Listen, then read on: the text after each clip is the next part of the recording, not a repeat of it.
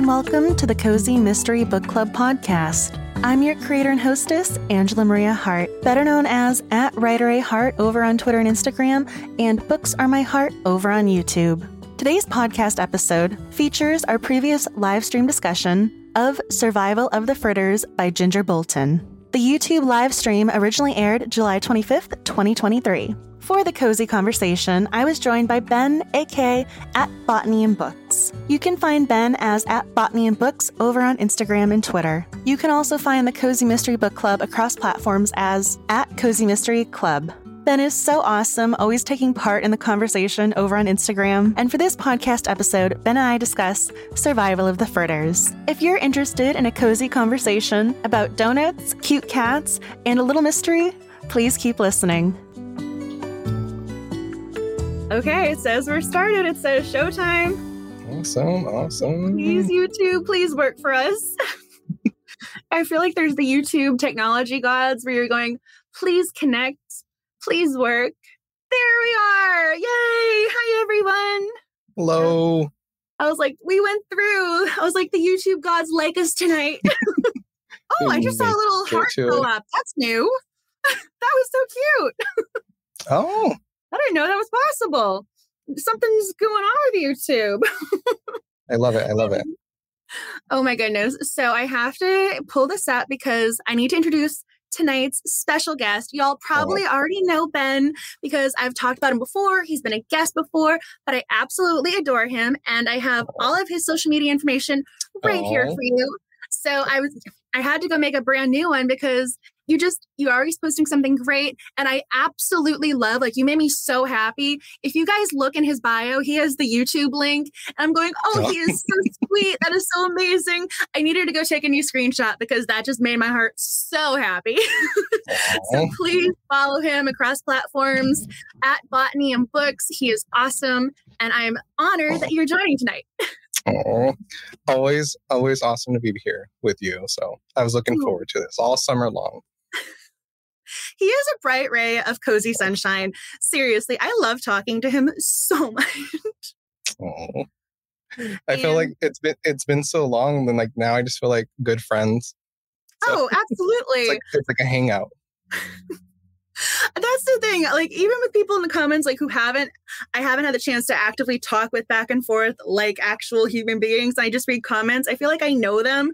And the worst is when someone changes their avatar profile photo. I'm like, wait a second, this is still the same person. Where'd my friend go? That's the one that happens. Me. I'm like, wait, who's this new person? You're like, oh, it's the same person, just new photo.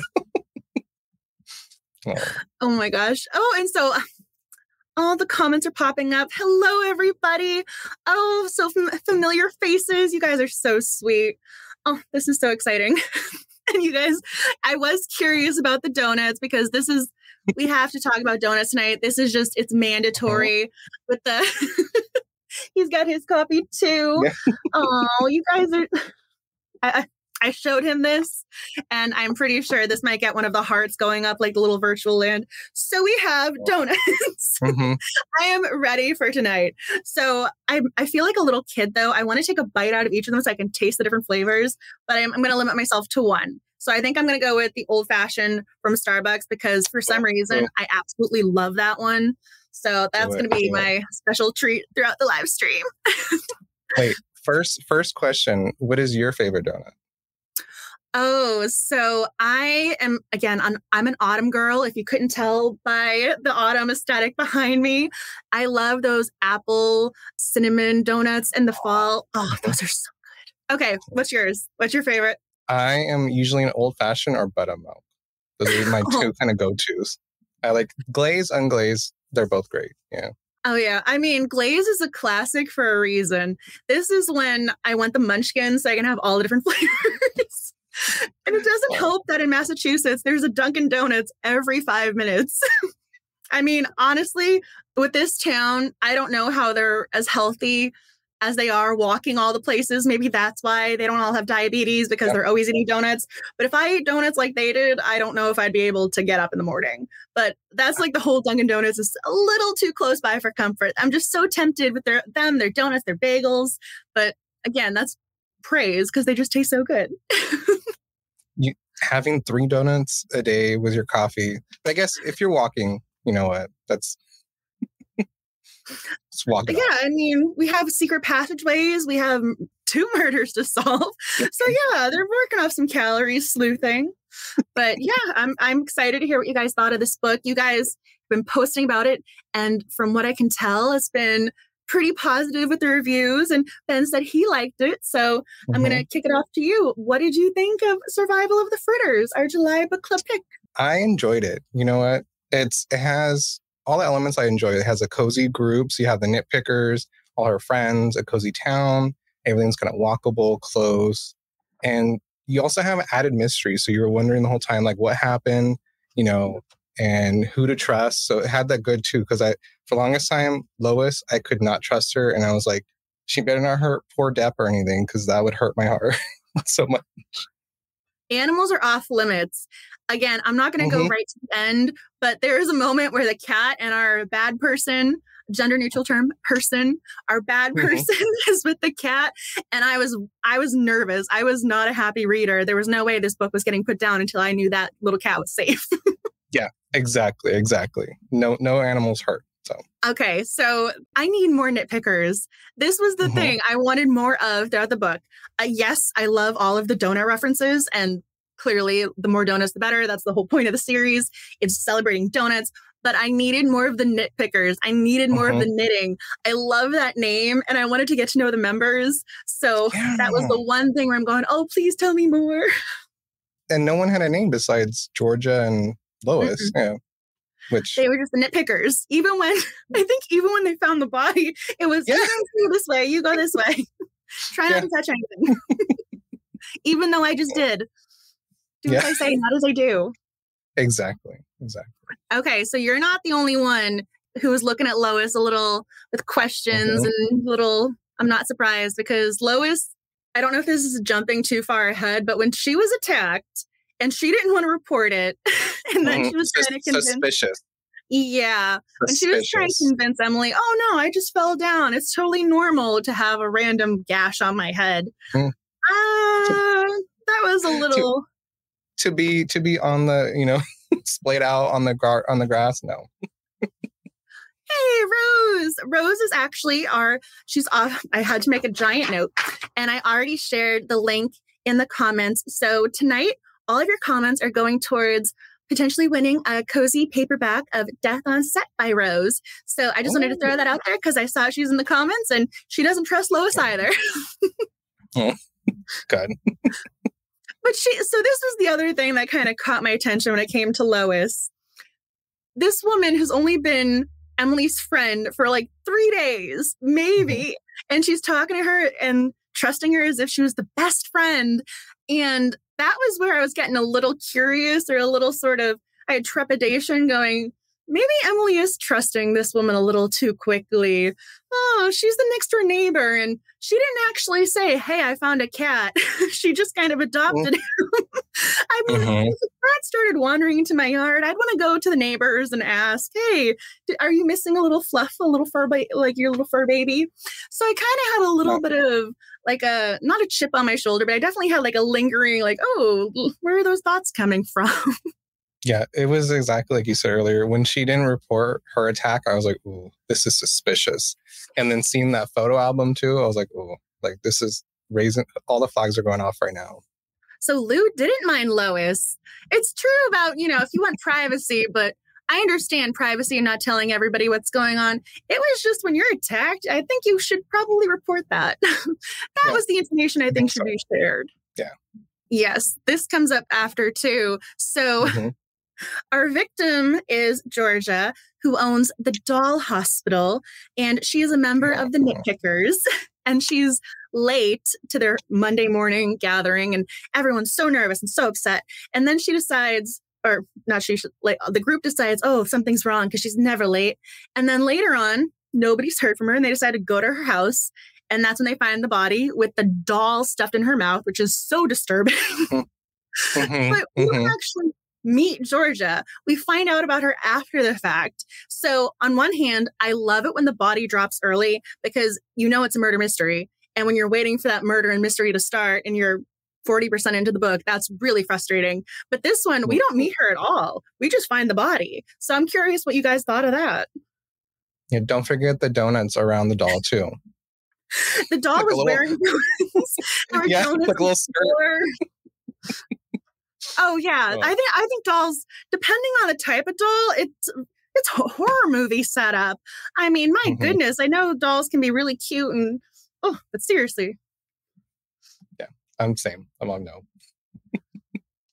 Well, when it comes to certain horror movies and they have the dolls and they move their head and the music, you're going, oh, childhood memories just went down the tube. That's not going on. Okay, so Possessed. yeah, so we had You Wanted to Know Georgia, and then it is a very creepy murder scene. She's got the doll stuffed in her mouth. That does not Mhm. make it look like an accident if you're going No, for murder. You have the whole house too, because the dolls are being mended. So you have all these creepy dolls everywhere, like part broken, getting fixed, and then you find the body and it's like, ooh. For some reason, her being the doll hospital owner just upped the ante for me of, okay, something really suspicious is happening here. If she was another bakery owner, she owned the coffee shop and something happened, I don't know why, but I feel like that murder scene, if there wasn't the doll in the mouth, I wouldn't have been as creeped out. So I had that kind of chills of, oh, this is not normal. I don't think Hallmark can do an adaptation of that quite that way. It's very intentional too. It's not like, oh, she just fell down. It's like doll just shoved down. Oh yeah, there's did they fall down the stairs and hit their head, or were they pushed? Was this an accident? You can't. She wasn't choking on the doll. I'm sorry. She's not eating. I don't know how badly this police force is, but if they thought that was an accident, I would have serious questions. And Brent didn't seem too incompetent to me. He seemed very, very on his game. And this man, I'm pretty sure, worked 20 hours out of the day, which is a whole other conversation topic. But I guess if your salary, it's fine, right? yeah, so people are commenting, I don't think that this was ever explained. I think this was just thrown in there to potentially get them down a different path of, oh, who was the killer? Why did they do this? I think that was to throw suspicion on somebody else. But again, there was no, oh, I'm the bad guy. Here's my monologue and all my explanations. No. It wasn't a part of it. Yeah, it was just kind of just happened. Yes. So we do have to talk about this a little bit. So our lovely sleuther is Emily, who co-owns with her father-in-law, Deputy Donut, and she's a former 911 operator. And when she gets to this scene, she moves the donuts, the donut box, and I understand you want to check the body, make sure this person's actually deceased. I mean, perform CPR, save her if you can. But she was really getting her fingerprints all around that scene. What did you make of that? If she was a former 911 operator, I don't think she would have removed the doll or even, I mean, maybe the box, but the doll, no. I would think she'd be like, ooh, she's dead.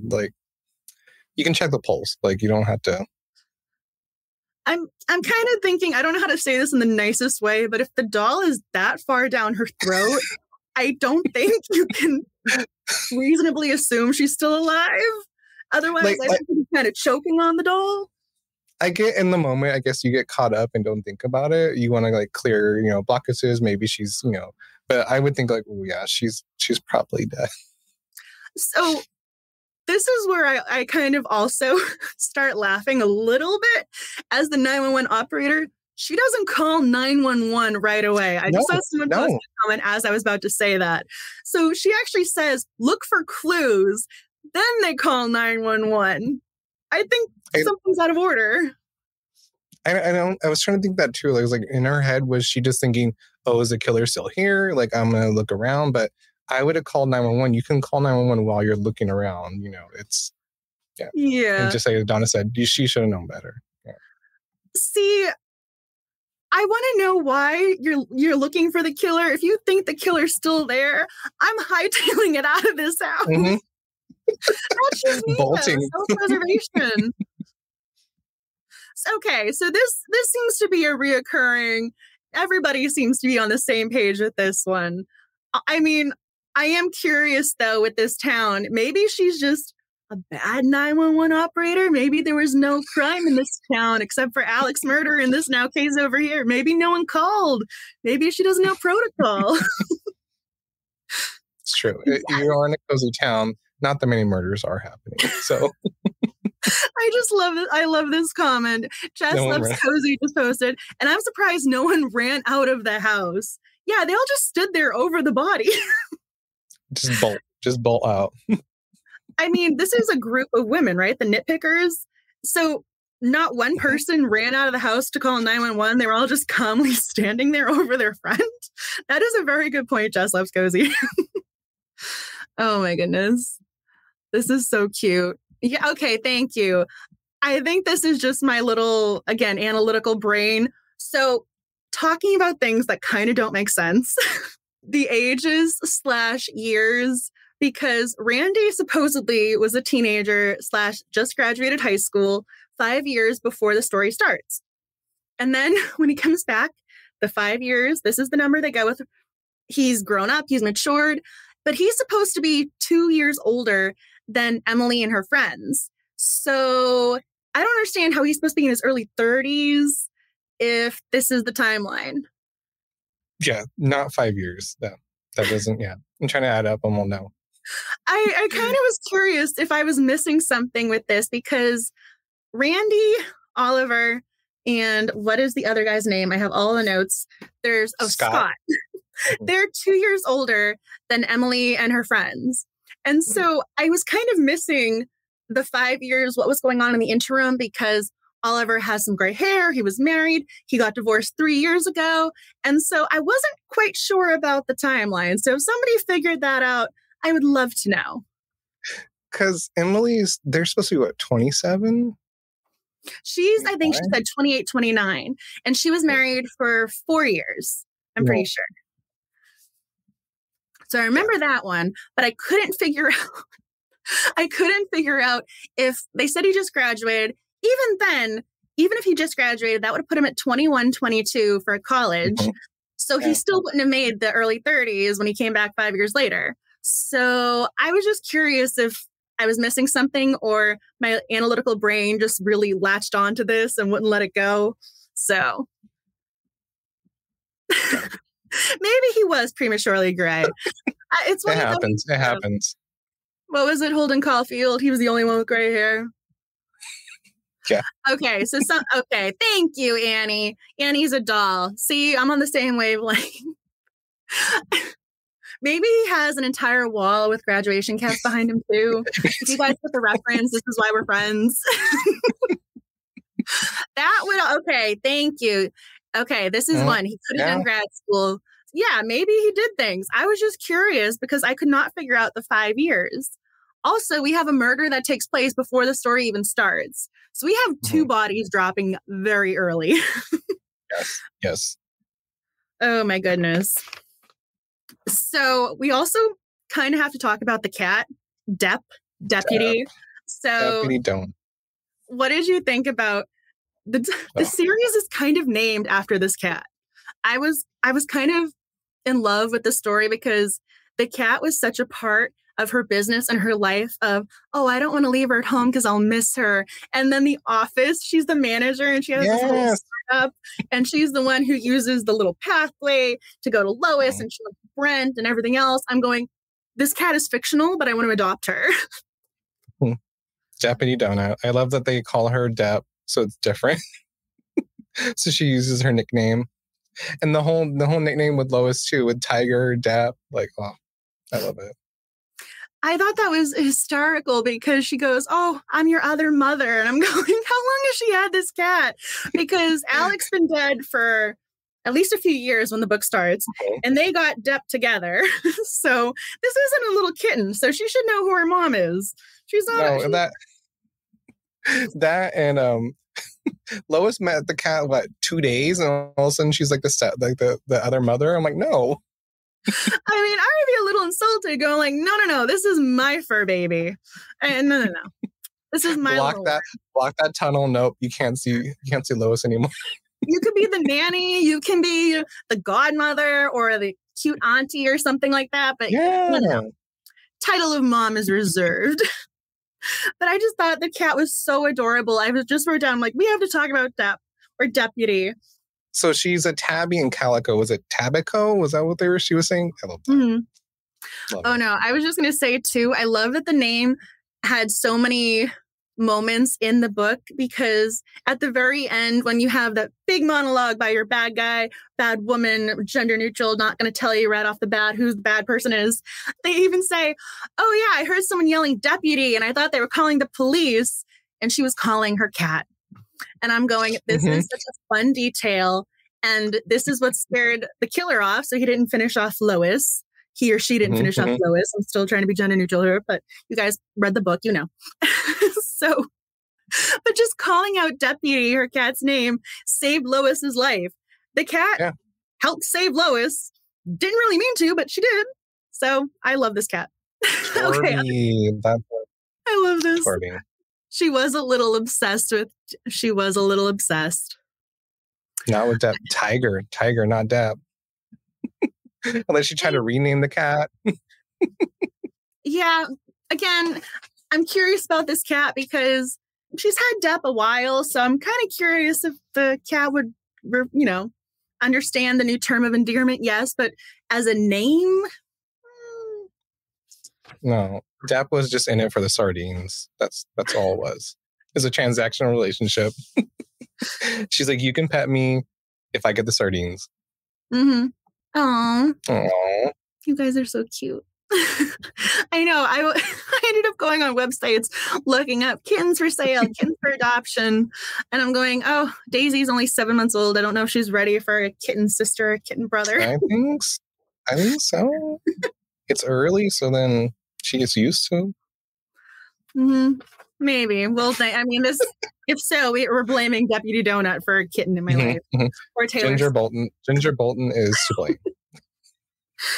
I know. I was going to say it's Ginger Bolton and Taylor Swift. Very different reasons, but we'll throw them out there. Oh. So I was curious if there was something y'all wanted to talk about tonight. I posted the questions over on Instagram. So I know we're talking about Brent at some point, and we're talking about the red herrings because we had multiple red herrings, and people mentioned Honey and also the grocery store owner who is a little sketchy, but also there's stories. You guys want something in particular, so please comment away. And I'm going to throw that to you if there's something you want to talk about in particular tonight when it comes to Deputy Donut and all of this Falling Brook cuteness that's going on in this little sleuthing town. I want to mention my favorite couple lines, really throwaways, but it was Misty and Emily were talking, and Emily had just gone over to Lois's place the first night where Misty was asleep on her patio. And Misty was like, why didn't you wake me up? She's like, well, you were snoring. And then she's like, I don't snore or something. It's the bickering back and forth. It just makes the characters really like mesh well. And that made me like get more fully engrossed with it because I believe that these were good friends. And that's fair. That.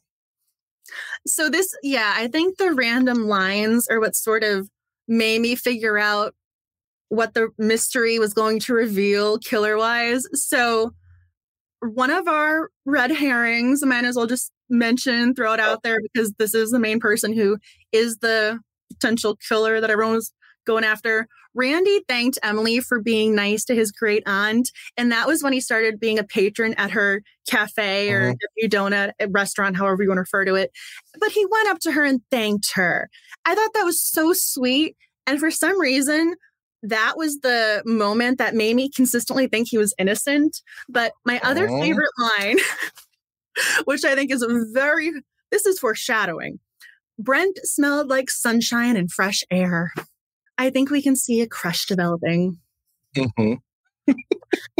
But also the fact that they embraced the cliche about cops and donuts just made me so happy. Yeah. Oh, I loved it. Now I want a cake too, like a structured donut cake. That's what I want now. Like a castle. Well, so she said she was doing kids' birthday parties for the cake. She was doing weddings in the future when I was reading the book blurbs. So clearly people are loving their donuts in this town. Love it. The friendship was kind of adorable between the three girls because I also love that they were not fighting for the guys. It was, oh, you want Oliver. Oh, you want Scott. Oh, here's my matchmaking. They were just genuinely nice to one another consistently. There was no bickering or frenemy sort of vibes. They were just so sweet. And I love that she was like, oh, what was it? Misty's beautiful like this, and Samantha's beautiful like that. And she was so complimentary. I'm going, oh, Emily, can I be your friend? Yeah. The friendships make it. Okay, yeah. So we do need to talk about Honey. I did see her name pop up. And we also do have to talk about the fact that cologne was apparently a very big part of this mystery clue. But yes, what did you think of Honey? Honey was very interesting. Because the first time you meet her, she wants a donut, but, a plain donut. Like, she's the only, I think we talked about this before it went on, but she's the only person who did not want like any structured donut, nothing fancy, just a plain donut. And as the only person who was overweight too, which I was like, oh. Oh, honey. Remember that episode of How I Met Your Mother when they're like, oh, honey? That is why I think the name Honey. I'm going, oh, honey. I just sort of want to just wrap her in a blanket and be like, it's going to be okay. And like pat her back. Because clearly this woman is traumatized and mad at the world. I didn't really see her motive for killing Georgia, but I could have understood the anger boiling over. I mean, something's going to happen with this woman at some point. Another lawsuit potentially. But I saw people were commenting about the weight and how I was kind of, this was annoying to me because I love seeing representations of all different types of people in books. And it's one of those, why is your one person who's like this your villain or the snarky one or XYZ? And they're not just, I loved Gilmore Girls. This is a very random go-to, but somebody posted an article at one point saying how Suki's weight was never a point. Like, no, they never referenced it on the show. And when it comes to weight, like I felt like they were talking about Honey's weight a lot. It was referenced every time she was referenced. And so I didn't care for that entirely. That made it feel worse to me. I mean, yes, she's not the nicest human being, but I don't think you should be including the weight with that. That wasn't her personality. That reference tacked on kind of bothered me. No, and especially a book about donuts. Like, come on. Oh yeah, we were talking about this before. I don't know how this entire town doesn't have diabetes or are all in their size 20 pants or something. Like, and they're all eating multiple donuts. Oh yeah, I'm gonna get 3 to go. Yeah, I'll have 3 here. But this poor woman, she packed on the weight. So yeah, I'm going back. Yeah. She's the post office clerk. It's you gotta be nice to her. Okay, so it looks like everyone's kind of on the same page with that. Like, there's something about Honey where she's not the nicest character, but adding the weight to it it felt almost inappropriate. And it was also, this was one of those, I know James Gordon has his issues, and I'm not whatever, but he did that monologue one time where he was talking about, I know I'm overweight. You don't need to point it out. And he had that line, I'm going, it's true.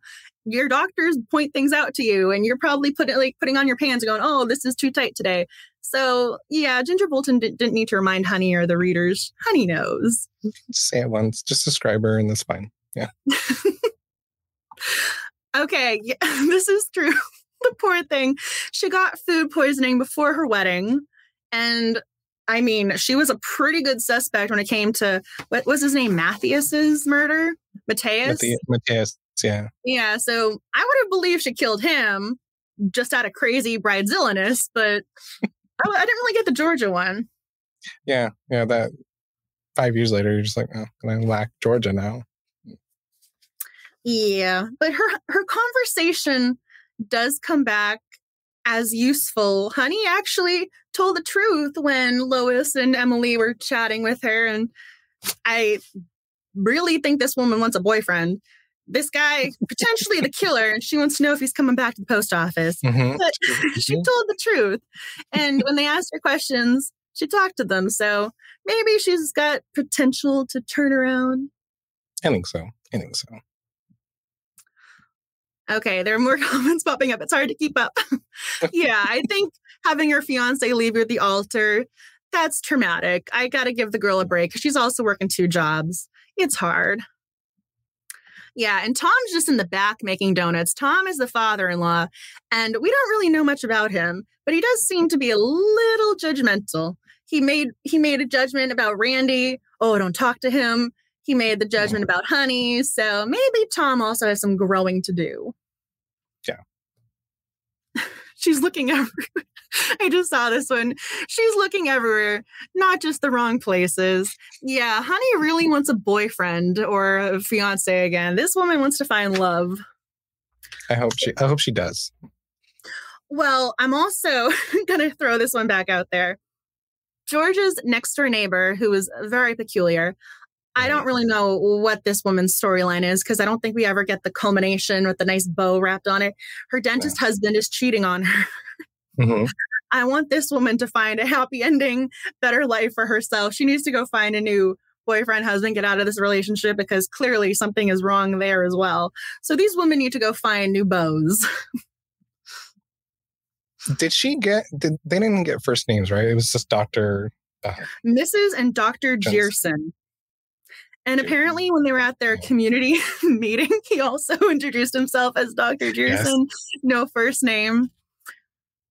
It's like, I don't know. It's one of those, I understand you're a doctor and you want the title, but you can be a little informal at times. It's okay. Yeah. The whole town knows who you are too. So it's... I also was not entirely sure why he was so against sidewalks. You would think in a small town you would like sidewalks because they're eating all their donuts and they got to go walk somewhere. Yeah, you don't want to walk in the mud. Like, have a nice sidewalk. They were totally against that. So that's why they were suspicious too.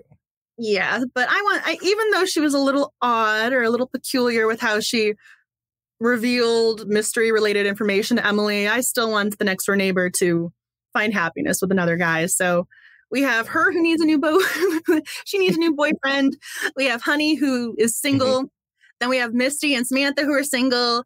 And then we have Emily who is widowed. So they need to have a matchmaker in the town. I mean, not like an actual matchmaking service or speed dating or something, because there are a lot of single women in this town. Yeah, okay, thank you. I was curious about the sidewalk thing too. I didn't really get it. You just have people who do not want things for everyone, I guess. Yeah. You think sidewalk? Yeah. I just love that they were passing it around during the whole meeting about fire safety. And I was like, this is rude. Not the time. Like, come on. Also, okay, so I did have a little bit of fun making something here, and I had to throw the fire extinguisher in there because it reminded me of the town hall. So I put this together. I threw in the knitting, but for some reason, you guys just made me think of the fire extinguisher. So that is my aesthetic for the book. I had fun putting that together, but you just reminded me of that because that was the most random town hall meeting. Their petition was about sidewalks and then fire safety. Was there a fire in the town? Was there a complaint? Like, why is there something about why is this happening? Just throwing that out there. Just for maybe future reference, maybe this will come back. So we do have to talk about Brent. Brought up briefly. Are you pro Brent? Are you anti Brent? Are you suspicious of him at all? What do you think? What does Ben think? We are pro Brent. He smells like sunshine. And he's so serious and like kind of deadpan. And I just love it. Just love it for her. He was really cute and patient. The one thing I didn't like was how he was referred to as the ladies' man, because that kind of, I don't like that description. It always rubs me the wrong way of, oh, everyone's expendable except for the heroine. So that's the one thing that that's my own little reading writer quirk where I just don't like that description because I'm going, maybe he's supposed to be waiting for Emily. He's got the crush and the feelings. But in the meantime, he's going to have girlfriends who he, I don't know, doesn't love entirely. So that just doesn't, I don't like that. But we never actually see him with a girlfriend in the book or a date. It's true. People only mention it. So maybe he's just been on some dates and he's just like, you know what?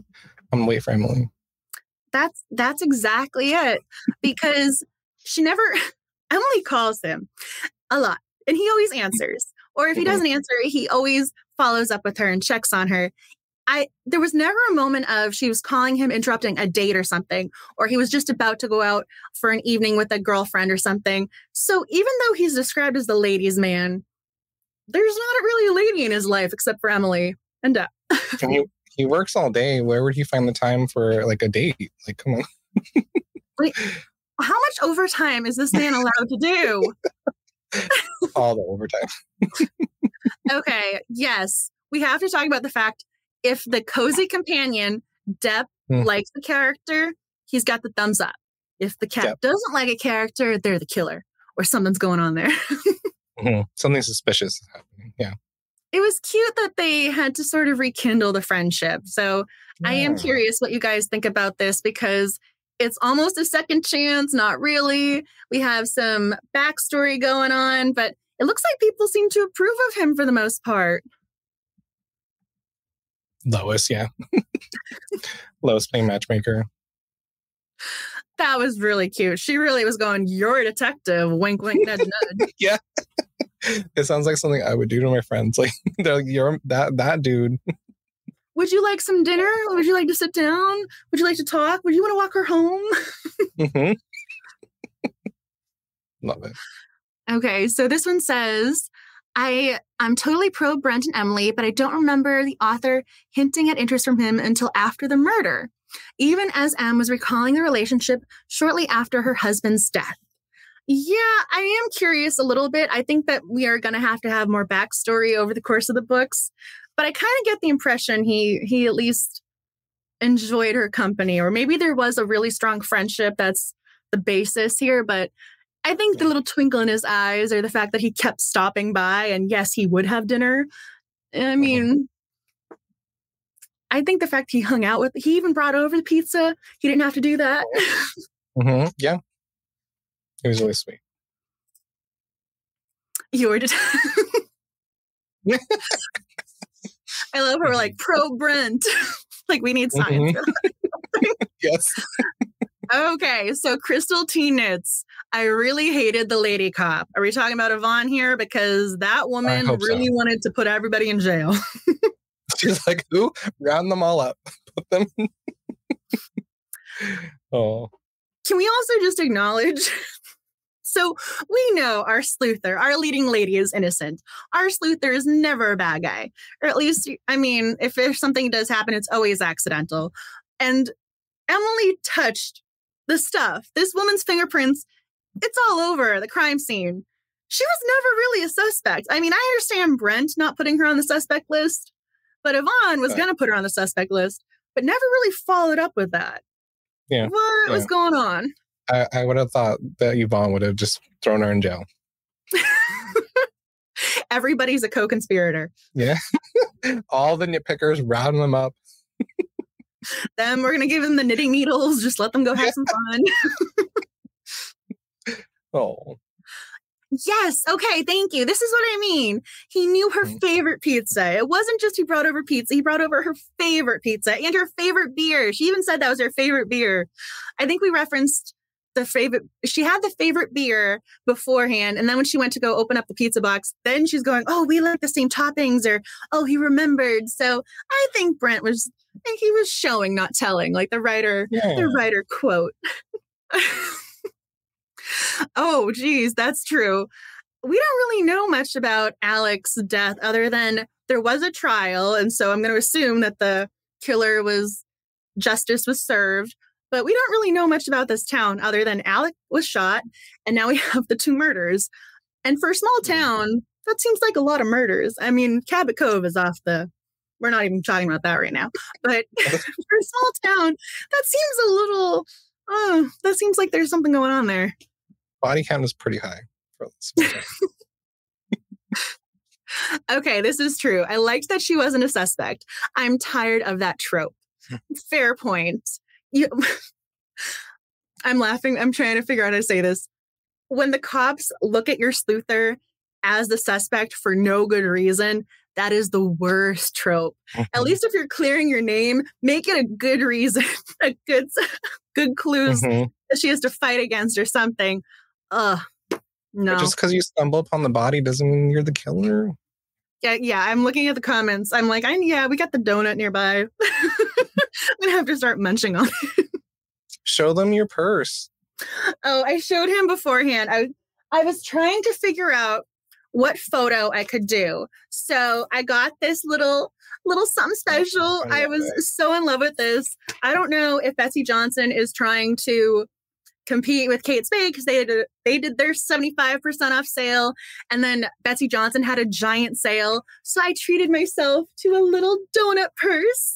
Oh, it's so cute. And I was trying to figure out some sort of photo, but I didn't think you could tell it was a purse from the aerial view. So I was working on this. It didn't quite pan out, but yes, I have my donut purse. I have my donut ornaments. The fact that I had these already, I think says a lot. This one was a special treat.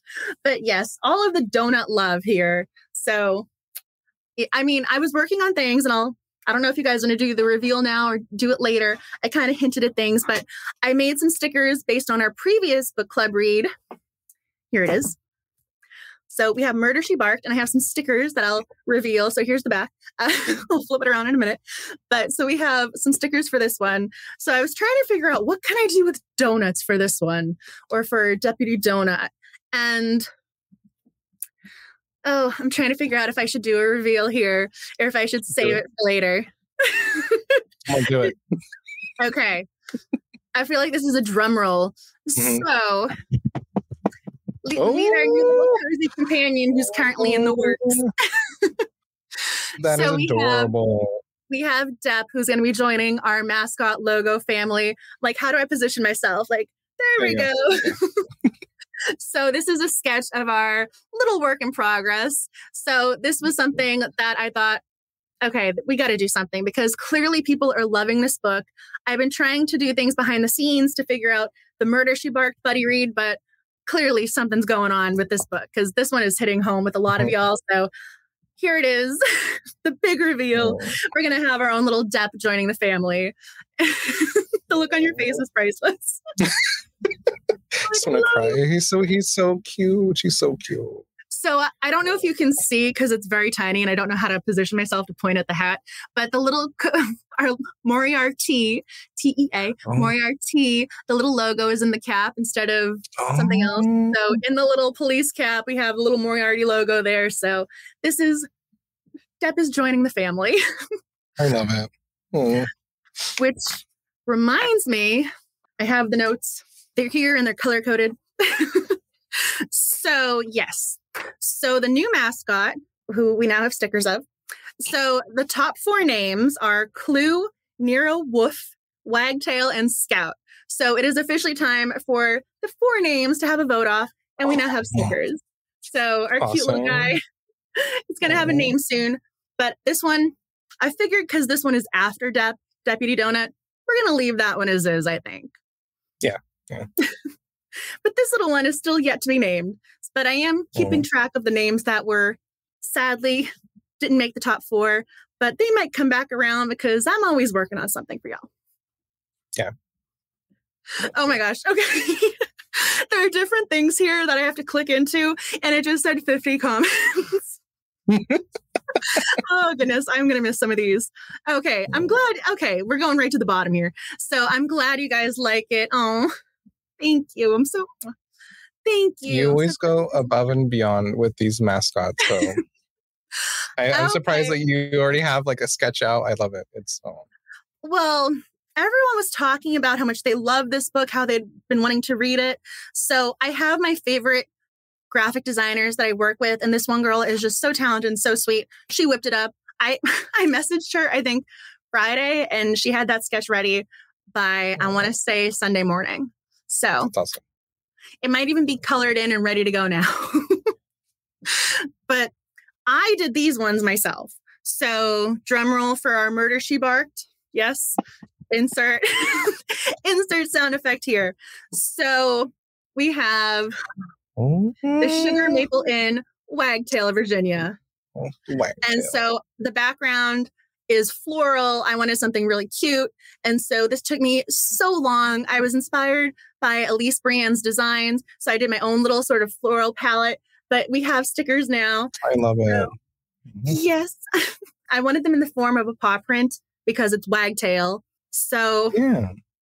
I really hope you guys like them. I worked so hard on them, and I used Sticker Mule. There were probably, I want to say, 4 proofs before the final round was complete. So there was a lot going into this behind the scenes. So now our cozy companion has a sticker to go with. Sticker. Mm. And maybe this is my autumn inspired, color palette. Maybe it's the fact that it's the book cover and I wanted something pink to go with the book cover. So you're currently a citizen of Wagtail, Virginia. Oh. So this was the other sticker reveal that I was going to share with y'all tonight. So let's see if I can hold this up properly. So yes, you're a citizen of Wagtail. So I'm always working on stuff for y'all. Going above and beyond with these stickers. Oh, I love it. Oh. Oh my goodness, I'm losing track of the comments. I'm glad you guys like them. I'm seeing they look awesome. Love it. Thank you. I'm so glad. That makes me happy. Because yes, I am trying to also work on organizing the buddy read. I was trying to get it so that it would kick off this month, but the goal was, and it will pick up next month, hopefully, is that guest sleuthers will each do an Instagram live. So the third Tuesday of the month at 7 p.m. EST, somebody different will be going online to chat about the book. So I'm still organizing this. This is still coming up. But yes, so hopefully someone will be ready to chat about book 3 next month.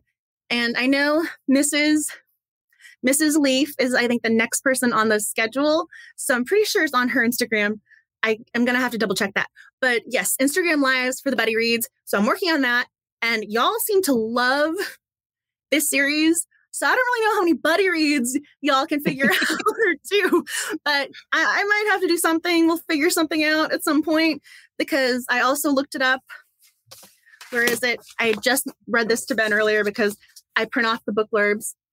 And the last one is for book 8, and it's coming out February 20th, 2024. So we might have to catch up before then. Mm-hmm. So throwing that out there.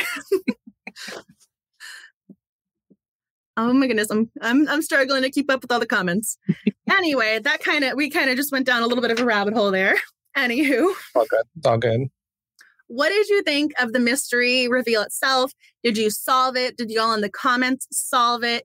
I am really curious because I figured it out probably 70% in when we had the video of our potential killer doing things. That was when I figured things out. So I'm curious if you guys figured it out. Ben, did you figure it out? I did not. I was questioning all the way till probably 4 chapters before they... So I had no idea about the motive, but I figured out who the killer was. I still am not really sure about that motive with Mateus there. I wasn't going to get that. That's what I was trying to think the whole time. I was like, who did not like him enough to to whack him, or who had a grudge? But I didn't pick the killer. So Okay, so it looks like only a few people solved it. So I figured it out when we had the video of, okay, here's our potential bad guy doing the things. So we had the randomness of carrying the bag, because apparently nobody in town uses this general store, grocery store. So we had the bag that was being carried, the baseball cap, but this person was using different doors instead of just consistently coming in, coming out the same way. But there was a Lifetime movie that I saw years and years ago where they were robbing, I want to say a jewelry store or a bank, I forget the premise, and they had rolled up their sleeves to show off the fake tattoos, but they wanted the cops to think they were real. So they would go down that rabbit hole of looking for suspects who had tattoos up their arms of whatever, and then they washed it off. And I was going, yeah, if you've got a security camera there, you're doing something super sketchy, and you keep rolling your sleeve down to hide your tattoo, I don't think it's going to be on full display. Well, so I didn't really buy it being Randy. But the problem is, it's going to be a guy. And the only 2 guys I really thought of was Brent, and he's the love interest, so it cannot be Brent. And if Depp likes your love interest or Depp likes a character, it's not Brent. So, sure. And it wasn't Randy. The only other person was Scott, who I thought was absolutely adorable. And he was the serious one in high school, and he was so sweet to her. Oliver, however, was kind of off on certain occasions. His comments about, oh, well, you're self-employed, you'll get there. And those little things really stuck with me. So when it came down to it being a guy who could do this, that was where I sort of landed. Oh my goodness. Okay. So people did solve, but the problem is I knew who the killer was, no idea about the motive. So what did you think? The motive to me felt flimsy. I was like, is this really the reason? Like, is this really the reason why? Like, no. So this might be Ginger Bolton having a cathartic moment, but I thought it was really interesting how Oliver was the class president and he was the most popular guy. He starred in all the high school music, like he was the star of the musicals. He did all the starring things when it was in high school. And he was the bad guy. He was the one whose life did not go well. He's the one who went off the cracks. Whereas Randy was supposed to be the messed up bad boy who got his life together. So there's something there about people changing or maybe having some things down the line reveal themselves. I think it's kind of funny. Like the most popular person in high school is the bad guy. I think there's something to that there. But for some reason, that also resonated with me of, hey, he was the star, but he's not a good guy. Nudge, nudge. Think about this. I think there were some writerly things going on behind the scenes. Okay, so yes, there were things going on. He was very full of himself. But yes, so cooking with my cozies, the motive wasn't compelling. So I'm pretty sure all of y'all have read the book, but if somebody didn't, the motive was, I forget how you pronounce his name, Matthias. I'm going to go with that. Matthias, Matthias, George's son. He was killed before the story begins. And he was killed because Oliver wanted to frame Randy for murder. Dun, dun, dun. You just pick a person at random? I mean, these two didn't have a grudge. There was no argument between the two. It wasn't like the day before they were brawling in the street. Randy had fights with all these other people, but we never found out him and George's son, butted heads. But he decides to frame Randy for murder. I didn't get that as the motive. No. It felt so, like if he was wronged, if he found someone at least like that wronged Randy, that made more sense than, Matthias. Like it felt very weak. See, this is why I was mentioning Randy having a history of fighting, because he just chose a random citizen of this town to kill. So if it was a 10-year-old girl or an 80-year-old man, like you were just going to kill whoever it was that was on the side of the road? Really? Because you had the car? That was your evidence? And then I was having a hard time wrapping my brain around the 5 years later, because at that point, wouldn't you have you kind of gotten away with it? So the second murder is putting you back on the radar. Yeah, I feel like enough time, like they didn't figure anything out. So he pretty much got away with that murder. So but Randy was back and he was like, "Whoa, gotta get Randy." Yeah, I kind of didn't understand that. And this was the other reason why I personally didn't get the motive. So earlier on, when Oliver's introduced, I made a note of this. The line was, he amicably divorced from his ex-wife. And so if this woman was really that scared of him, or they really had that many problems, there should have been reference, because again, we're in this donut shop that every single cop in town goes to, except Brent at the beginning of the story. So you would have thought they would have mentioned, there was a 911 call. The neighbors heard arguing. She put through a restraining order. Oh, we had to get the lawyers involved. Something. Something. We didn't know about the ex-wife. We didn't really know that background. So that made it harder to figure out. I mean, even getting jealous about her talking to Randy didn't make me think they were going to be in love. And 5 chapters later of, oh yes, they've always been in love. You were just talking to somebody on the sidelines. She wasn't allowed to talk to any guy at all. No, not for Oliver. Okay, so this is true too. Michelle wrote, it was also crazy that he wasn't even with Natalie anymore by the time of the book. So was he going to set up any guy she dated, or was it just because it was Randy? I think so. I think he probably would have set up any guy, probably. Apparently he wasn't the class valedictorian. No. Okay, this is true. If he's crazy, he's just crazy. But how are you, as someone who's a sane reader, supposed to figure out the craziness? That's the issue. And yes, he had his own fan club. Mm-hmm. And at the beginning of the book, Emily even said she would consider him because he had a safe, quote unquote, job. Yeah, that safe job. Yeah. She was interested in him potentially, or had the little idea in the back of her brain, which was also odd. So I didn't really know what to do with that. He had everyone fooled. And it seems like he fooled like a couple of the people reading. So that's why we had to have Brent and his cuteness. But just circle back, I do think that he probably would have gone after any dude that Natalie talked to. If she started dating someone, he probably would have gone after them too. This guy is totally out of his mind. But he's also planning ahead. And it kind of reminded me of Amy Dunn from Gone Girl, planning years and years in advance. He made a key. He knew to get rid of paperwork. He was planting a trail of evidence. It felt very deliberate, but Amy Dunn's was more foolproof. I don't really know what was going on with this guy. But he was really trying to think far ahead of, get Randy. How do I get Randy? He needed a butterfly net or a straitjacket. What was his job? City council.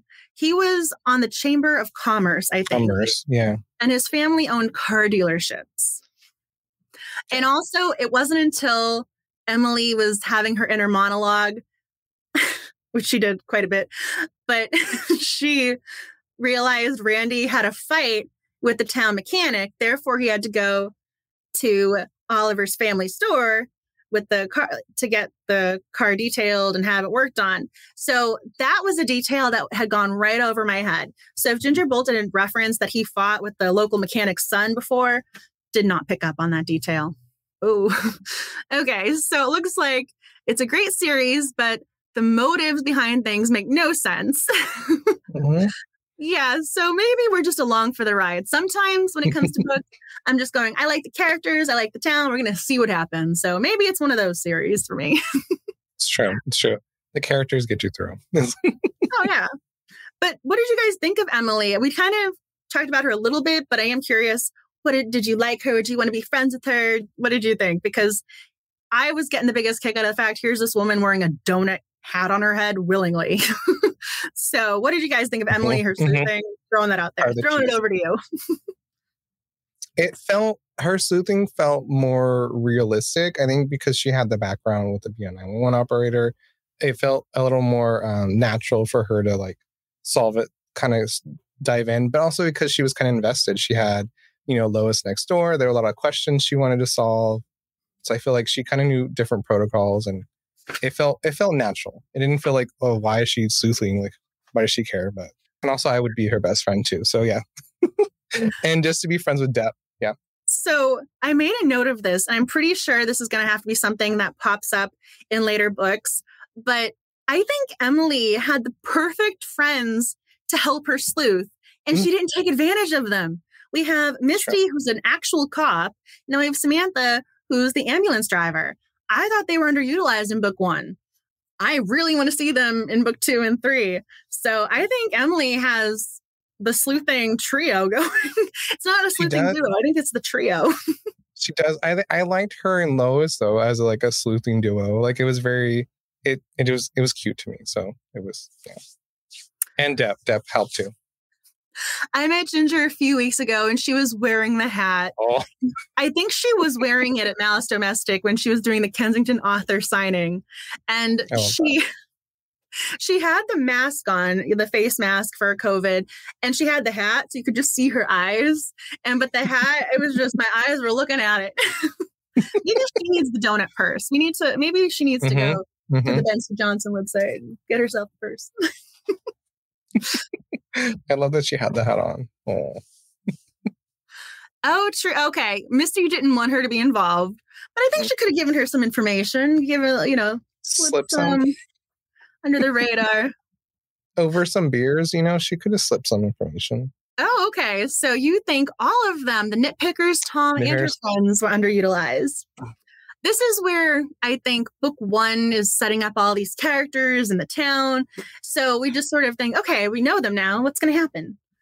Maybe we'll get more of Tom because there's so many cops in this book. Somebody has to be willing to give her information. That, and I want to know more about the nitpickers. I hope they're mentioned more in the other books. At least we get to know their names.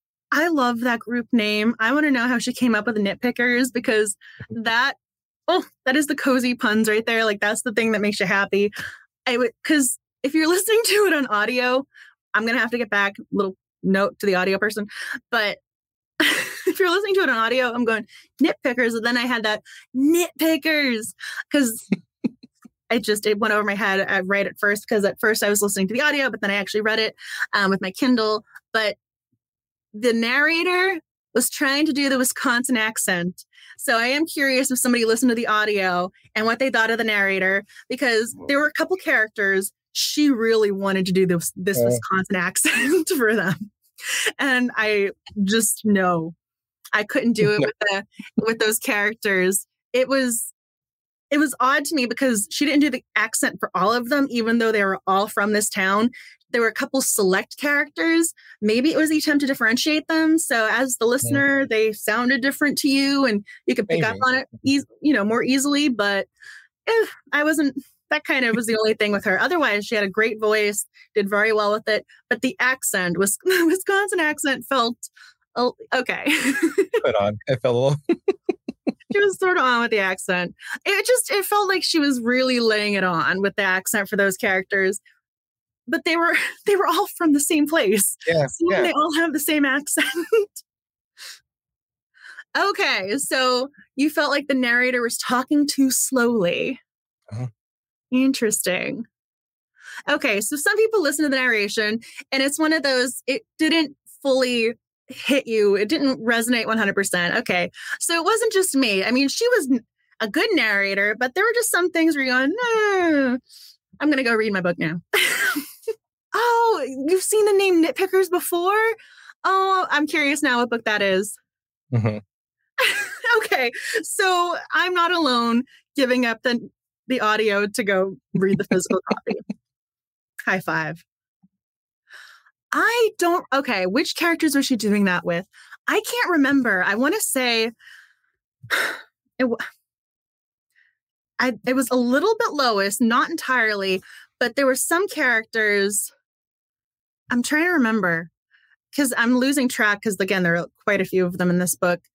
But it wasn't somebody who was in every chapter. It was one of the side characters. So it was almost as if when this person appeared, I'm going, okay, bracing myself. Yeah, they walk up. Going, okay. I'm like, I didn't have donuts, but like, I should have had a donut to get through it. This is my reward. Yes, it was, honey. Thank you, Michelle. Thank you. Yes, side character, wasn't it entirely? Thank you. I couldn't remember. Because again, I stopped listening to the audio and went back to the book. But anyway, if there was something else y'all wanted to ask, comment on, please do so. Because there's clearly a lot going on with this book. There's Oliver, there's Randy, there's Scott, Samantha, Lois, Tom. I have their names written down, Brent. If there's something about any one of them, the books, just please comment now. Because otherwise I'm going to start eating my donut. Do it.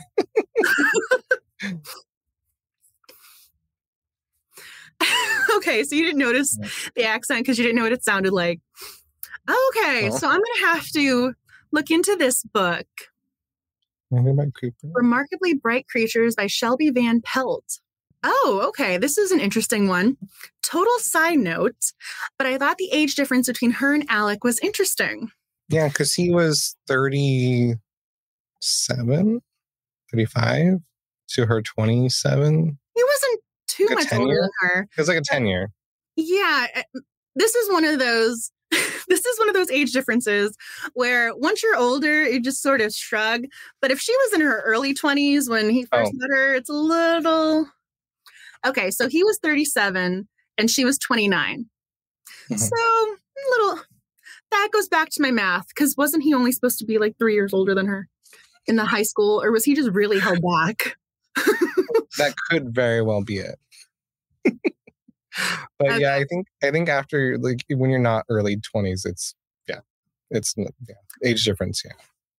There, I already referenced Taylor Swift with the cats earlier, but it's just, I watched that little movie of hers again. And so you just reminded me of that relationship with her little, what was it, Dylan O'Brien and Sadie. I can't remember her last name, but that age difference, that one sort of hits you. That's kind of what you're giving me right now, making me think about. So that is interesting. Okay, so Remarkably Bright Creatures was a 5-star read. Okay, clearly I'm going to have to go look this up and add it to my TBR. Okay, so this made you think she felt older than she was. Maybe the fact she's a young widow, too. You typically don't think of someone in their 20s as a widow. Also, this is going to sound kind of random, but when it comes to cozy mysteries, we have a lot of female sleuthers who got out of bad relationships or divorced. And if there is a widow, they're typically older. And I'm thinking of Poppy with Libby Klein's series, who she's not a kid, but like, I mean, she's not, I think she might be in like her 40s or 50s, but you don't typically have a widow in her 20s, at least in a cozy. I've seen or read, I should say, but she is a young widow. So that was different. And it was a happy marriage, a truly happy marriage. It wasn't as if, okay, I'm rid of him. Yeah, thank goodness. Okay, I didn't have to divorce you. All the money's in my bank account now. It wasn't one of those. No. So she genuinely loved him, which felt different. And we don't see that too frequently. So I'm kind of throwing that out there, throwing that to you. We very rarely start books with people who had happy marriages. The only one I'm thinking of is Mango Mambo Murder, where the character's already married, but then there's some questions in her marriage. Is he cheating? Is he not cheating? And I don't want to spoil it in case you guys haven't read it, but we very rarely have someone who's going, I genuinely miss my husband, and she's in her 20s. So that was kind of a different premise for me. Yes, thank you. That was one of my other notes. Yeah. With Tom, yeah. When it comes to the in-laws and cozy mysteries, usually it's kind of like the evil stepmother. Usually there's something going on with the in-laws. And the fact that she had such a good relationship with him really struck me and made me happy. Yeah. Yes. Did you have any other notes that you wanted to touch on or mention? Or we kind of know with Lois, she was trying to protect Randy. So her reluctance to kind of share information, the photographs, her not wanting to share that, like the thumb drive, like reluctantly at first, and like, oh. So we didn't talk about this, but we probably should. Oh, Lois. This woman is so lucky she did not get arrested for interfering with police investigation, trying to tamper with evidence. I mean, granted, the photograph is kind of flimsy evidence, but she still was hiding it. And she also wasn't reporting things entirely. So we have a photo album. And again, this is the whole, I didn't figure out the motive.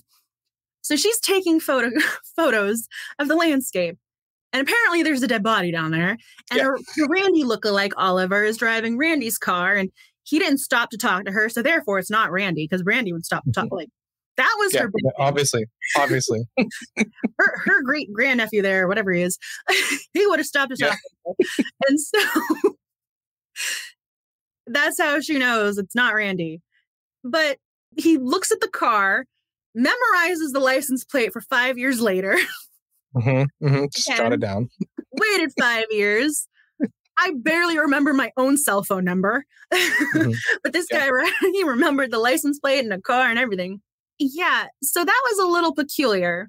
And the fact that she had the painting of it and then she had the photographs, I mean, wouldn't you just hand them over? Because even the forensic analyst couldn't enhance the pixels or whatever. Like, they still couldn't make out his face. Yeah.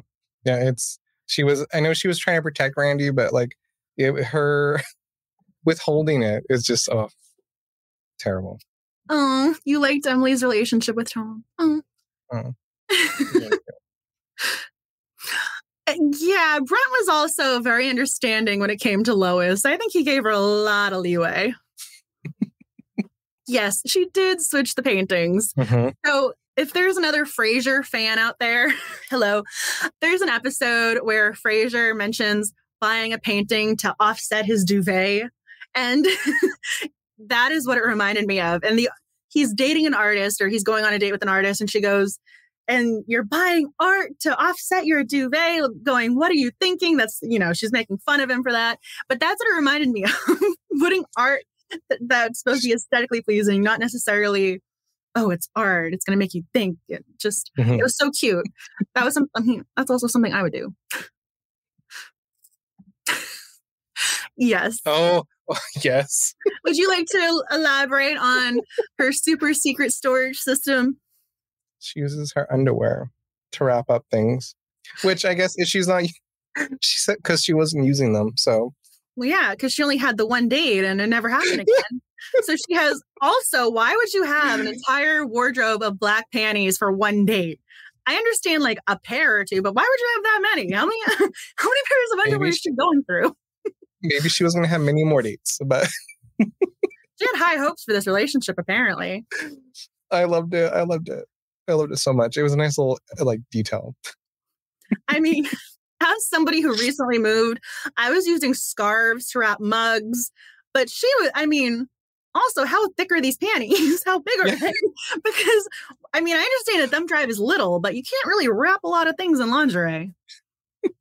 Just throwing that out there. Definitely quantity.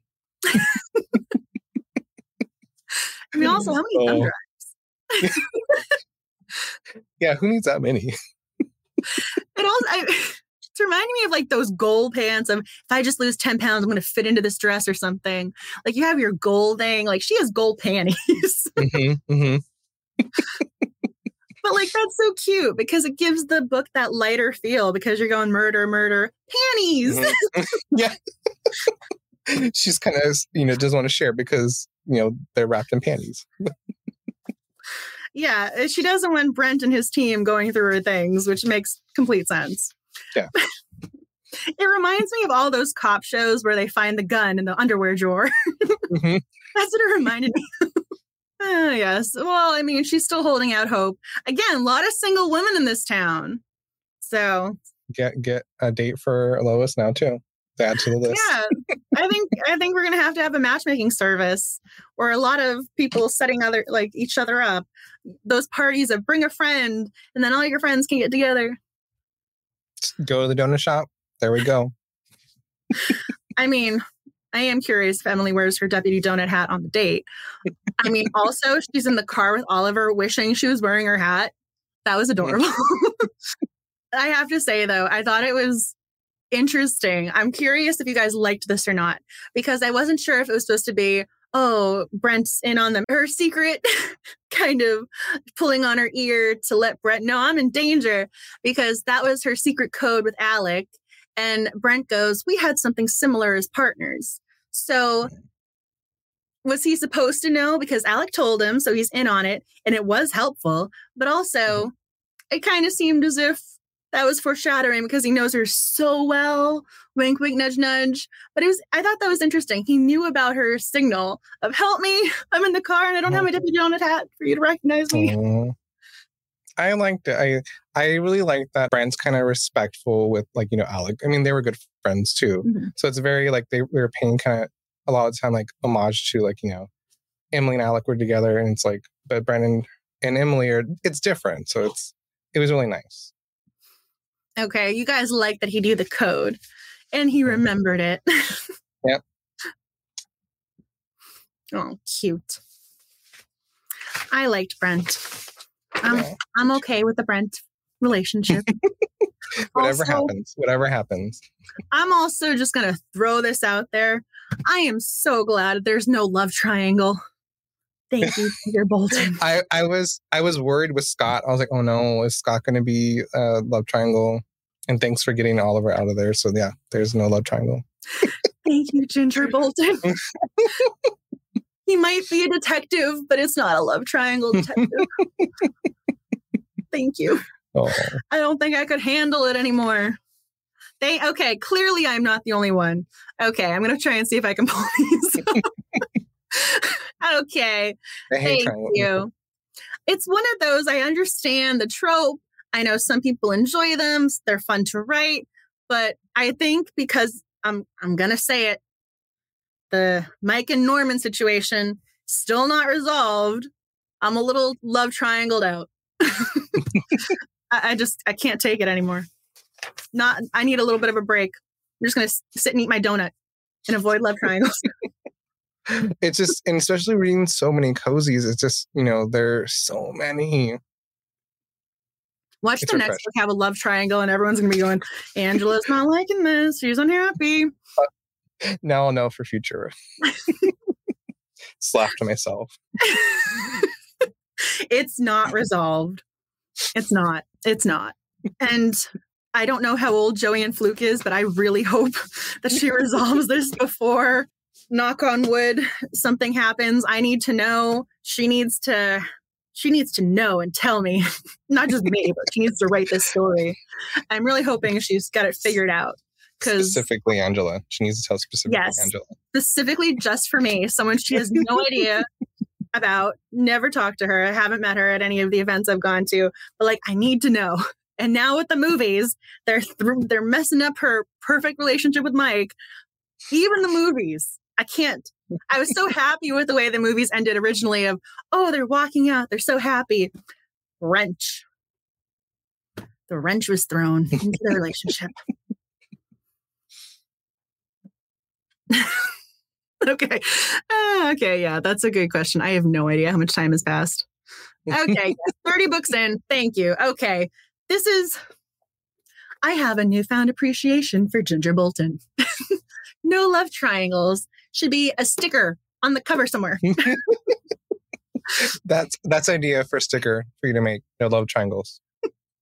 Love triangles of, okay, we're going to take one of the lines away and be like, we want this relationship. Yeah. You just reminded me. So let's see if I can pull this up. So we can officially add this check mark. Mm-hmm. But now I'm curious and I'm thinking, we have 5 books left. Are there love triangles?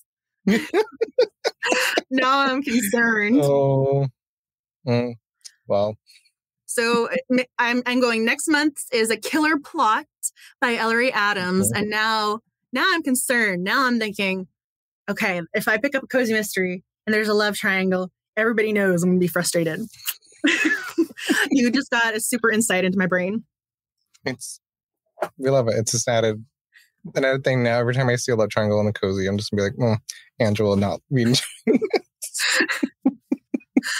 You're like, Angela's not happy reading this. You'll know exactly when, too.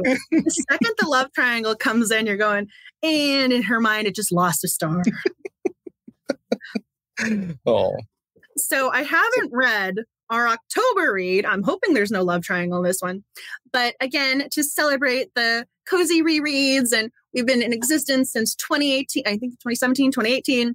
I'm offering paperback copies. So this is available via Rafflecopter. I shared the link in the newsletter. I shared it on Twitter again. I'm hoping there's not a love triangle. If there is, you have a paperback copy to throw against the wall. Do it. Throw it for Angela. I highly doubt it, but I am doing this as a giveaway. Again, trying to celebrate and thank y'all. So I'm trying to do it across platforms. Rafflecopter, you can enter. I literally sat there in the library for a solid, I think, almost hour making the drop-down list of options. So you could enter through so many ways. So no matter what social media platforms you do or do not have, you can enter this giveaway. So that is why I wanted to make sure I referenced it tonight, because I know some people don't do Twitter or have Instagram accounts. So I'm making sure you guys can enter. So I just wanted to highlight that one more time. And so this has been running all month long. So again, I think you have 5 more days to enter. So please do. I want to give this book to somebody. Just reminded me of that. So I'm going, I don't know if there's a love triangle in there, but got a paperback cozy to add to your collection. And it's got a super cute cover. It does. We all have the tropes that we don't like, so it's okay. You're going insight into her psyche. Usually I'm not a cop or detective boyfriend and love interest. It's like, no, but for Brent, I was okay with. I have to admit, I did have to take a little bit of a deep breath with that one because we are getting a little too many detectives as love interests in the cozy subgenre. Mm-hmm. I mean, Mike Canis Swenson, he's the detective. There's so many cops. It's a convenient, having that love interest, but I always appreciate it with someone else. I'm like, oh, okay, other profession. Okay. Yep. I also don't like it when they make the cops dumb either. Yeah. Yvonne, I don't know if she was dumb or just, I don't know what that was. Lock everyone up. Round them up. It reminded me of you can't put multiple people on trial for the same murder. And she's going, I'm going to make it so Lois is the killer and Randy and Emily's still a suspect. Everybody was going to end up in jail because of this. Mm-hmm. Mm-hmm. Oh, okay. So I actually don't mind the cop detective love interest. It's not that I mind it. I've just seen it quite a bit. I think that's the whole thing. It comes up pretty frequently. And it does make sense. It's like love triangle. Yeah. It does make sense, though. I mean, again, if you're investigating a murder, who else is investigating? Who are you going to run into? Who do you have to communicate with? It makes sense. It's just one of those, sometimes it's fun to have a different occupation or personality. I'm trying to remember. It's Linda O. Johnson. She has her series that has the Barkery. It's a cafe on one side and a dog bakery on the other side. And her love interest is a vet. And I was so excited. I was so happy it was a veterinarian. So I was going, I don't know if there's gonna, I mean, there was no love triangle, but I'm going, I don't know what's happening in this book series, but I'm rooting for you. Oh. And he was really cute and sweet. And then same thing with Death Overdue, Allison Brooks.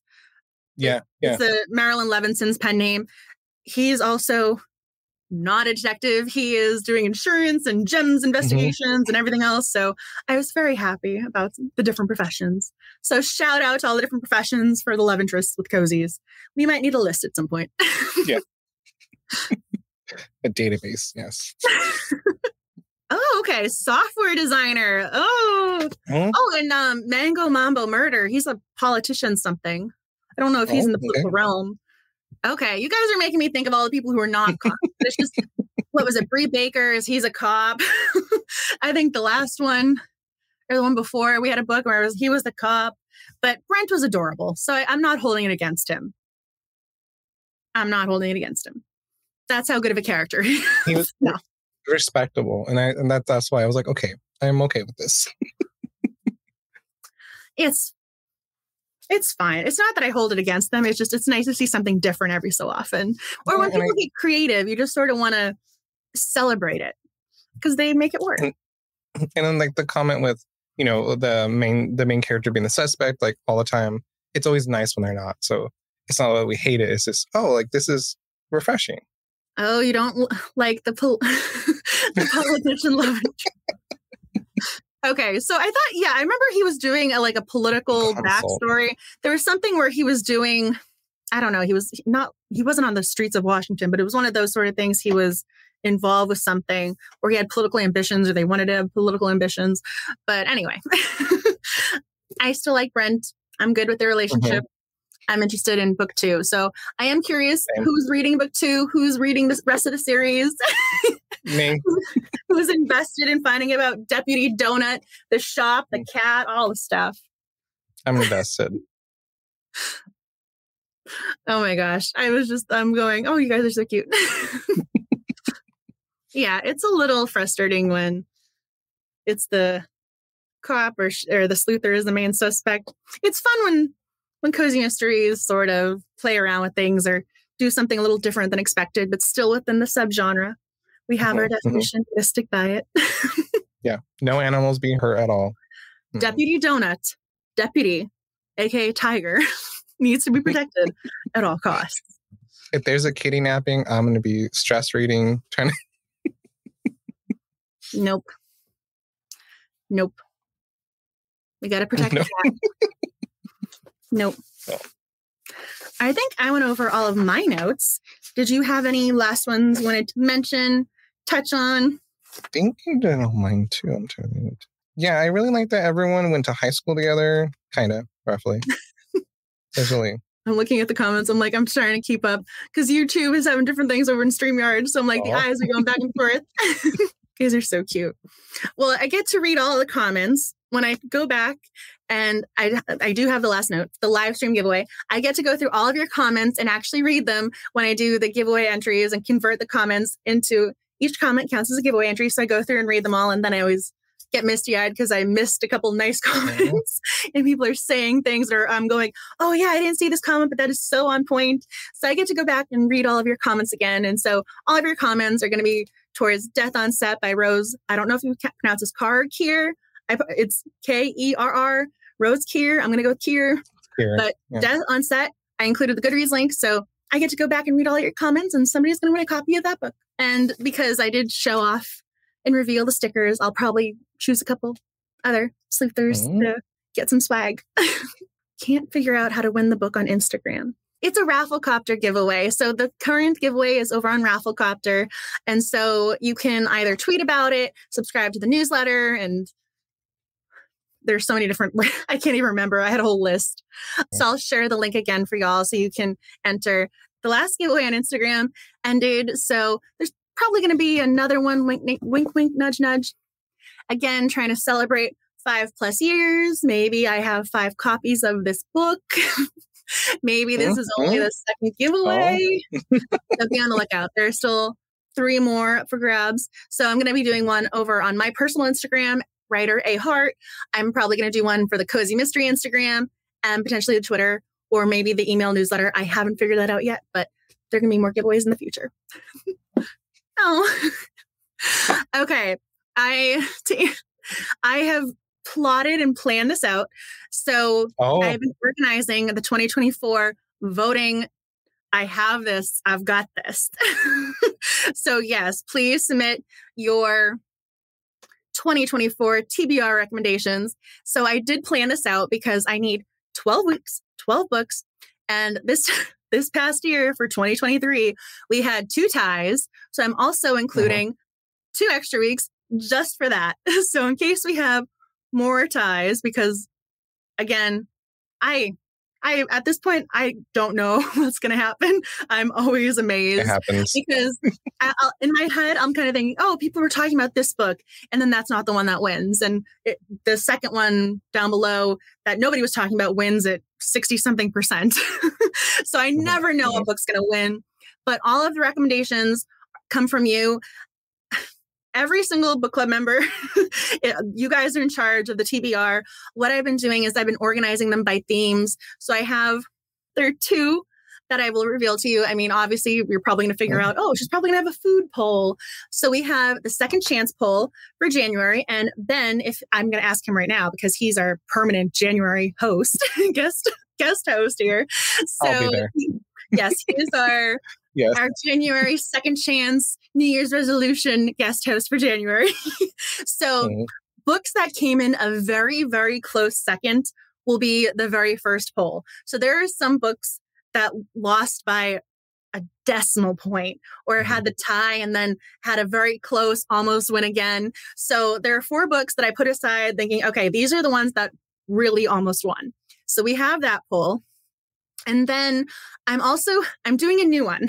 So I'm including a specific one for diversity because somebody asked earlier about you haven't had any diverse books this year. And when I did the polls, there were diverse titles. They just didn't win.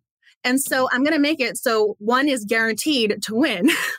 So we're going to have one poll specifically just on, I know there are some more LGBTQ books coming out. I know we have more representation in regards to race and ethnicity. So I'm going to have one poll specifically just to ensure no matter what, we have at least one diverse book. Hopefully we'll have more on the list, but I am doing that this year because I read the comment. And again, I try and be as thoughtful and meticulous as I possibly can. And so I tried to include diverse titles, but they just didn't win. So this way you have at least one guaranteed. So that's the new poll that I'm doing this year for sure. But of course, that's exciting. They're going to be the usual ones though. We have our food poll and we have, there's some ones we're going to have the cozy companion. We're going to have all the pet ones. So you guys can kind of figure out some of them, but I've been organizing them and then I have the backup titles and then I've been keeping track of how many recommendations certain titles get. So it's in the works. And where do we submit recommendations? So you can send them to me any which way is easiest for you. So you can DM me on Instagram, Twitter, you can email me. A Halloween one. What I do for Halloween is for October, there's a paranormal mystery guaranteed. So there's going to be something magical or mystical going on there. And so that's why we've got If You've Got It, Haunt It for October for this year. But I do try and find the ones that are, I was going to say they go by season or holiday. So again, that does come into play too. So you got me. I always try, granted for our December is always winter holiday themed. So yeah. You can kind of read between the lines of some of them. You guys solve mysteries. It's what you do. You're sleuthers. So yes, that is in the works. You can do whatever is easiest for you to submit your recommendation. The guarantees are the book has to be available across platforms. So it's not just an Amazon exclusive. So it has to be available for Barnes & Noble. Libraries can get it. It has to be available for paperback, ebook, and audio. And clearly we have audiobook listeners here, but I know we have some sleuthers who are visually impaired. So again, audiobook is a must. And it has to be a book that we haven't already read and also be a first book in the series. And so those are the requirements. And then you can recommend anything else as long as it's cozy mystery. And yes, as I start laughing, I always get that one question of, can we only recommend cozy mysteries to the Cozy Mystery Book Club? So yes, as long as it's the first cozy mystery in a series, and it meets those requirements, you're all set. So recommend away. And for those of you who are asking in your little heads of, how do we know what book has already been read? Over on the website, I have the entire list of previous book club reads. So those are the books we've read. And we're doing cozy rereads as buddy reads this year. So we're not doing those titles as official reads again, though. So that's the only one, but you can read that list and you're good to go. So hopefully that answers all of those questions. If you have any more, please ask. Or if you think of them later, please feel free to reach out. I do my absolute best to get back to everybody, but it is very difficult sometimes with Instagram and Twitter. Same thing with email. I keep all the different tabs open. Like, I'm going to get back to this. I'm going to get back to this, but I will get back to you. I promise. It might take me a little while, but I will get back to you. Yes. I am ready for fall. There was, what is it? Now it's 99 days to fall. There's a countdown going. And I saw that image of Dwight with the pumpkin on his head. I'm going, I feel that. I feel that one. So I think I shared it in the Instagram stories. Somebody did an image of Leonardo DiCaprio and they put the pumpkin spice in his hand and leaves on his head. It was funny. So I'm there. I'm there for October mystical reads. Oh, thank you. Thank you. Thank you for joining us tonight. And so do you have any last thoughts, things you want to share, talk about for the book or the book club or anything? Yeah. I'm glad it was a good book. It was a fun read and I'm ready to read more into the series. So I can't wait for book 2. I'm so glad you liked it. So for those of you who are just joining or didn't make a note of this earlier, you can find Ben as Botany and Books across platforms. He is awesome. He is so sweet. If you like cozy mysteries and this amazing human being, please follow his account because you will not regret it. And again, just to double check to make sure next month's book is A Killer Plot by Ellery Adams. So please add that book to your TBR, your next book haul, library visit. However you read books, please get your copy. So hopefully you'll be ready for next month and we'll be ready to sleuth again. So thank you to Ben for joining. Thank you to you. I don't know if you guys just heard, there's a little puppy who there was a little roof. I don't know if you picked up on that, but that was timing wise. That was perfect. But thank you to Ben for joining. And thank you guys for taking the time to read this book and discuss it and take time out of your day to celebrate cozy mysteries. I am so blown away that people participate in this club, and just thank you so much for doing that and being a part of the Cozy Mystery Book Club. You guys are just You guys make me so happy. So thank you for being you and joining tonight. And I'm so glad you guys enjoyed the book. So I really want you guys to stay safe, healthy, happy, and you enjoy your next cozy mystery read. Bye, everyone. Yes. Good night. Thank you for listening to today's episode. I hope you enjoyed my conversation with Ben about survival of the Fritters. If you haven't already joined the Sleuthing family, make sure you hit that subscribe button. There's also the monthly email newsletter, which you can subscribe to via a number of platforms. But to help you out, I will include the link in the description box. And if you enjoy the Cozy Mystery Book Club podcast, make sure you check out the sister account, the Chatting Cozies podcast. Thank you so much for listening and being a part of the Sleuthing family. Please stay kind and creative, and I hope you enjoy your next cozy mystery read. Until next time, happy reading, writing, and sleuthing.